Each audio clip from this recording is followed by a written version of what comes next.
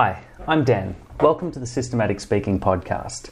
In this episode, I tell you about the tale of two speakers. In addition to public speaking, I love art and design. I studied illustration at university. I was there for 3 years and learned a ton of great stuff. One of the great things that we had was that every Thursday we'd have someone come in from the industry and talk to us. The course was small. We only had maybe 60 students across 3-year levels. So it was a nice intimate feeling. We had one big room. It was almost like a barn, and people would sit down and do their work there.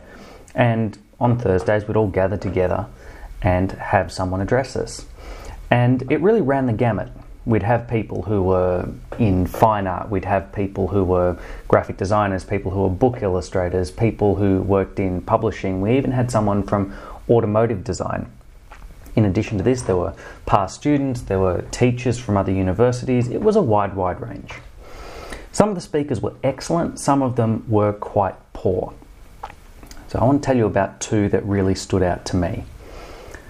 The first, on paper, was someone that everyone was excited to see. I'm not going to tell you his name just because of how the speech went, but it was a big name Australian book illustrator, someone who has sold, I think now, millions of copies of books all around the world, illustrating books for children. And these books, most of them have the same character all the way through. And this character is quite simple to draw and has been, I think, even adapted into a TV show.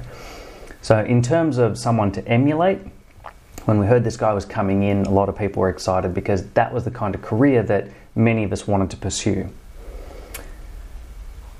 And the talk was garbage, absolute garbage.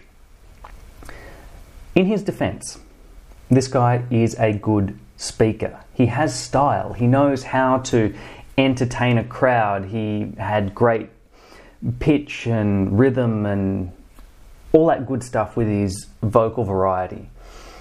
He knew how to hold the space. He was very calm and confident in who he was. The problem was the content. The problem was the content. And I couldn't believe that. Here was someone who had all the experience in the world and a group of eager students ready to learn. However, the bulk of what he spoke about was a rehashing of his own career highlights, and then 20 minutes showing us step by step how to draw his most famous character. Now, okay, that may work. That definitely works for some audiences. However, he's showing us how to draw a very simple character, step by step, in incredibly patronizing language, to a group of illustration students who draw every single day. And it just felt like it was off the mark. But worse than that, I had the feeling, and after speaking to several classmates afterwards, several of us had the feeling that it was a speech that he had given many times before. It was well rehearsed and well practiced. And on the surface, that's not a bad thing. I've spoken before at length about why it's good to memorize your speech, to absolutely know your material, to have it locked down. But that's part one of a process. That's enough to make sure that when you stand up and speak, you aren't scratching your head, searching for words, getting lost and panicking. So it's to fight the panic. Learn your material, that's good. But what do you do with it then? The purpose of learning your material is to be present in the room with the audience. If you know your material, then you can adapt it on the fly to the people you're speaking to. I know that this particular illustrator spends a lot of time giving talks at companies and at schools. Now, the talk he gave would be excellent for a group of primary or high school students because it's light, there's not a whole lot of technical information in there, and primary school kids would love to know how to draw this particular character because they're the ones who are consuming the material, they're the ones who are reading these books. So, a speech that felt like a cookie cutter Well, it was a cookie cutter speech. It was just the same mold for all these different audiences. And a lot of us left with bad taste in our mouth because we felt that we had A, been talked down to, that the speech was patronising in tone, and B, that it didn't help us. We were in a position where we wanted to know more about how he broke into the industry. It would have been great to learn more about how to work with publishers, how he plans his books, how far in advance he works, what his workflow looks like, all the technical things that, as someone who is in that space and in that industry, would like to know from someone who is at the very top of it. And we got none of that, which was really disappointing. So at the end, we can say that we'd met this individual, but we got nothing of value. And that's the takeaway. Give value to your audience. So, that was speaker 1. Let's have a look at speaker number 2.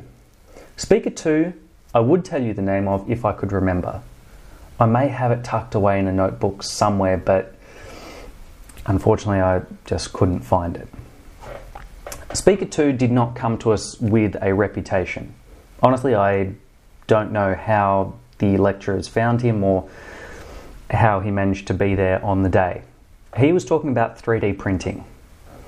And from the start, he struck me as a slightly awkward and perhaps eccentric character. Now, he was speaking 1 week after the famous illustrator. So, part of the reason that I linked these two together in my head is because they were back to back.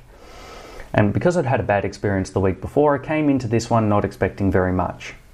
The first thing I saw when I walked in was a portable 3D printer and a big PowerPoint, and I could see there were a lot of slides in it, so I wasn't excited at the start.